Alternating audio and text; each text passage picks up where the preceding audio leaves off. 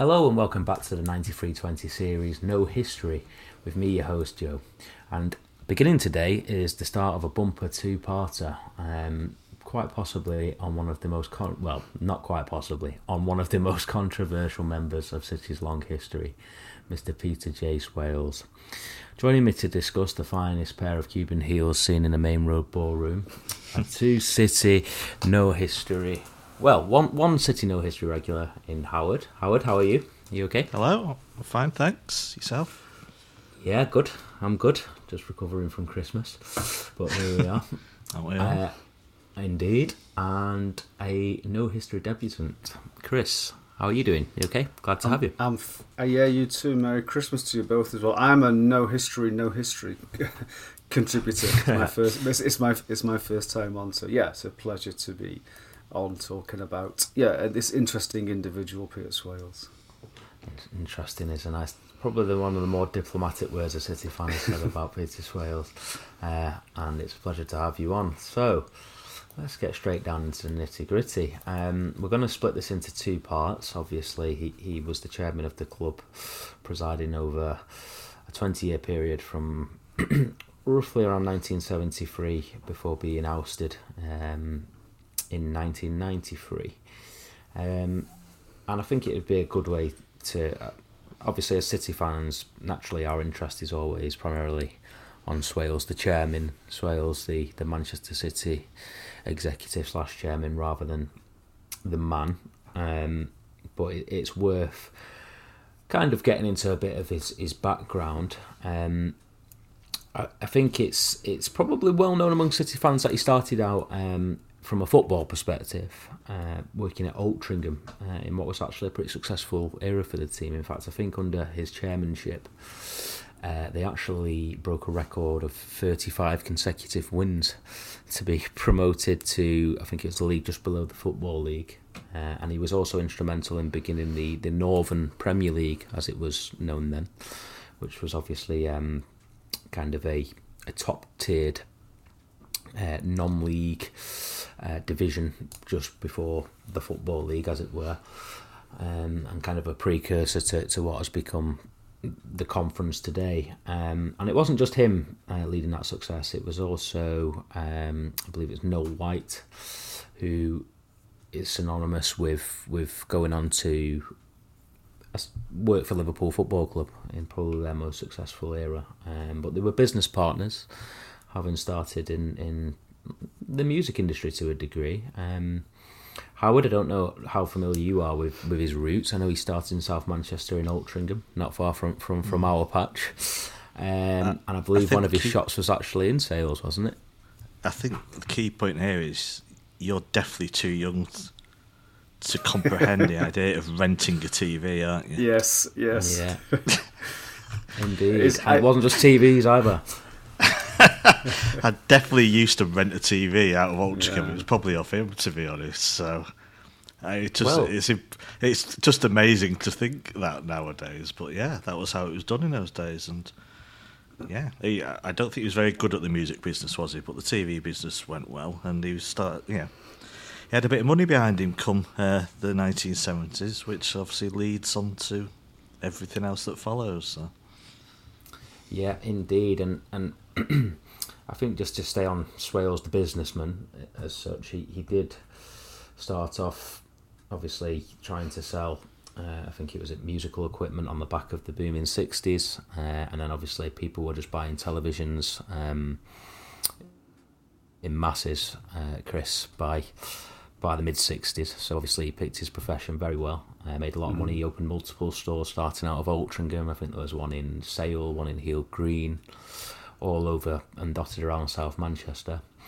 And obviously he had a keen interest in football, given his involvement with Altrincham Football Club in, surprisingly, it was probably their most successful period of their history. Unfortunately, the same can't be said for stewardship of our fine football club. But I think where I'd like to start, and I'll start with you, Chris, before we get into the first 10 years of his tenure, what were your memories of Peter Swales? How does his name sit within your City fandom, if you will. What's interesting is, and thank you, Howard, for highlighting our senior age here. But No problem. Swales, yeah, thank you. Swales came to City to prominence kind of 3 years after I was born. So I was born in 1970. So when I really started to become conscious of City as a team that I would follow, I was about 8 or 9, and so really at that age I wasn't interested in who the chairperson was or who the board were at all. You're all interested on the plays that came out on a Saturday afternoon. I think when Swales really started to become more prominent to me within that kind of mid to late 80s period, which also coincided with where my interest in football slightly waned, because late 80s was not a particularly pleasant time to be a football fan. I think that for many City fans who were there at the time or have some sort of historical sense of it, Swales is synonymous with many negative things, really. And I think that what's been interesting into looking back in preparation for doing this podcast today has been that, like most things, it's nuanced, and the real information is in the details. I think it's easy to broad brushstroke Peter Swales' time and influence at the club, and I think I'm kind of hoping that we can unpick some of those things. But just to go back a point that you said, Joe, when we're talking about how he started out, there is something interesting about Swales, is that, and we'll think we'll come to this as we start to talk about his machinations when he first started to be involved with City, is that he seemed to be a person who was always forward looking. He didn't seem to have much time for sentiment.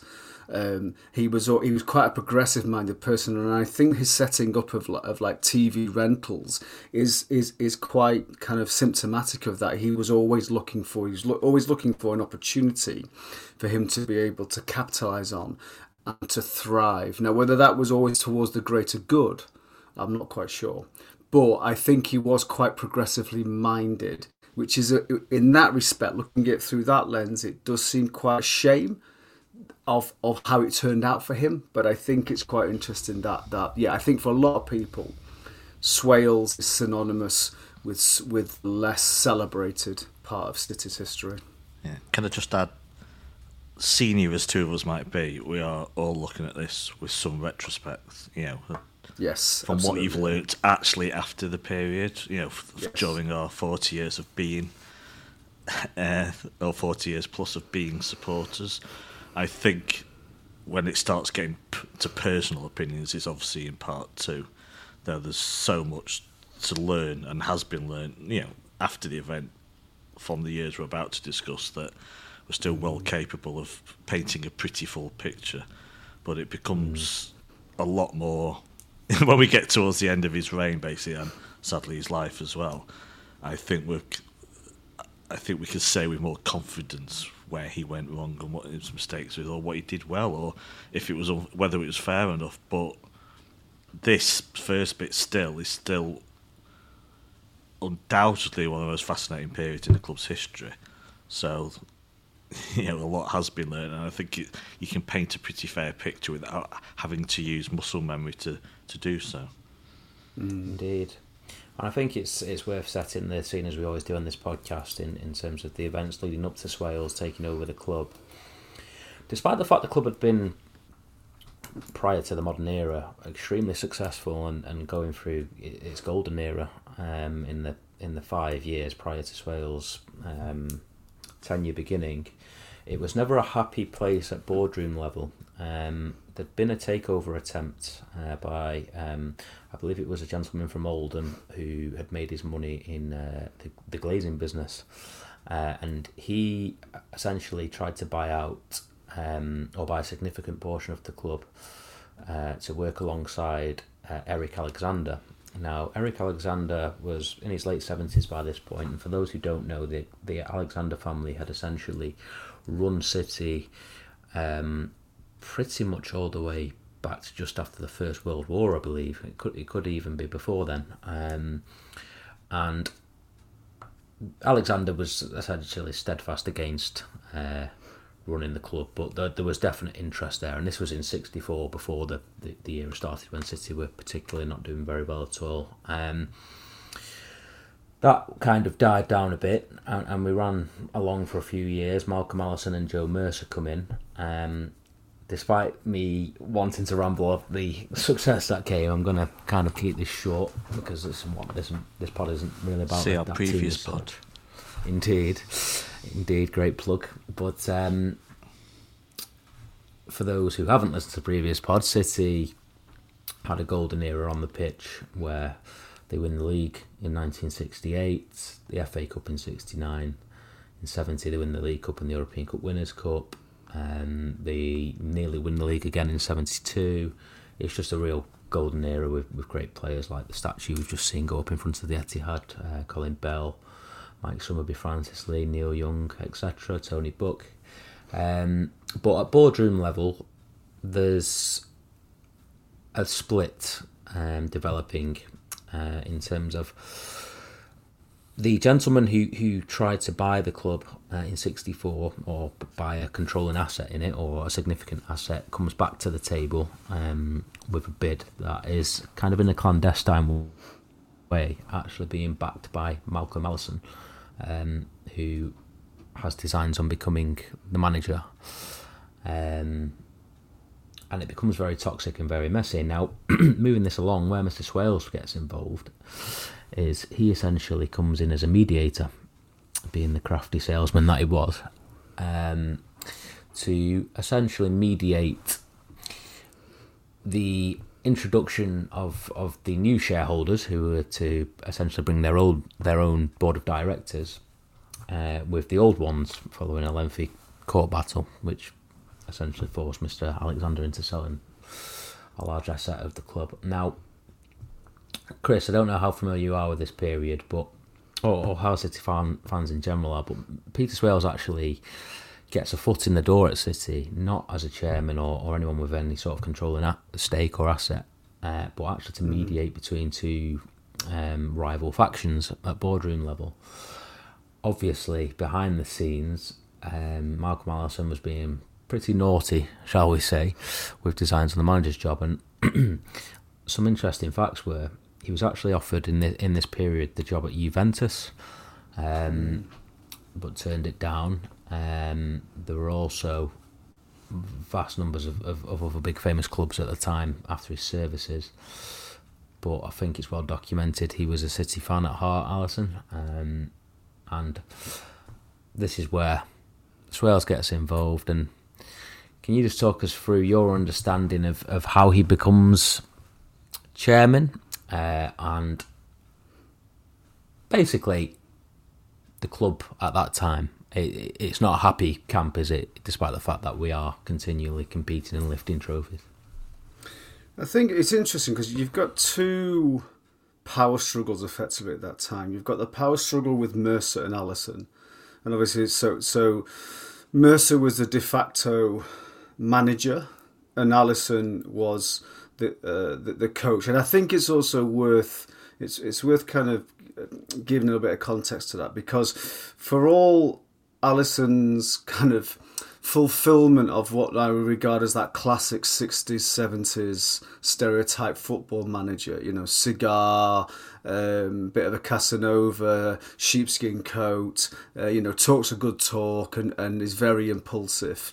He was recognised as a very forward-thinking coach and could maximise the absolute best in every player that he engaged with. And so for a period of time, the alchemy that Mercer as that strategist and person manager of the players, combined with Allison's very forward-thinking approach to coaching and to fitness, what was a really great combination, and the results on the pitch and the titles that we gathered in that time is testament to that. But in the same way that Gordon Brown always assumed that Tony Blair would give up his position so Brown could come in and be the Prime Minister, Allison was always under that kind of impression that eventually Mercer would retire gracefully and he would take over. So obviously the power struggle there was that Mercer was not really displaying any instinct to want to do that, really.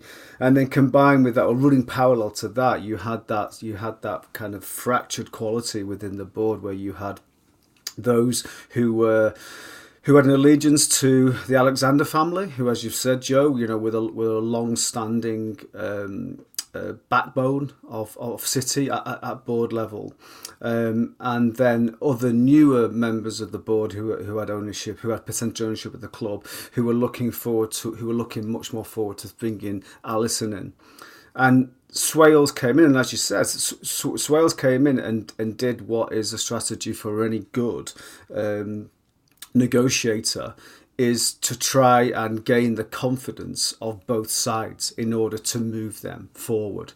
And because of that, he was able to cement his position of chairman because he was, quote, trusted by both sides. To what extent he was disingenuous to both sides is quite interesting, because I think it feels like it's sort of, the worst kept secret in football that while Swales was given the Alexander portion of the board, his reassurance that he wanted Mercer to remain because keep historically consistent. Actually, he did favour Allison. He saw him as the more forward thinking. So I think it's part for Swales. It was business, and he managed to cement his position, particularly as when the Allison faction of the board, when they got that majority, and Mercer was quietly removed from the club, and Allison took over. So I think that, again, just to echo what I said before, Swales saw an opportunity. I can't think that a businessman as savvy as him would not be able to spot where the fragility in the club was at the time at board level, and could not spot where there's an opportunity for him to come in and capitalise on that. Now, many will say it was to the long-term benefit of the club, but I do think that it's quite important for us to acknowledge that that's how Swales became prominent within the club, is kind of serving two masters, but ultimately serving himself as well. I'd kind of say it's quite well done on his part, but whether it really served the club longer, kind of in the long run, I'm not so sure. Thanks for listening to the first 15 minutes of the show. To listen to the full podcast and all our contents, including reviews, previews, analysis, quizzes and much more, go to 9320.com to sign up now, or simply click the link in the description. So what are you waiting for? Go to 9320.com now for the best, most passionate, impartial coverage of Manchester City and beyond.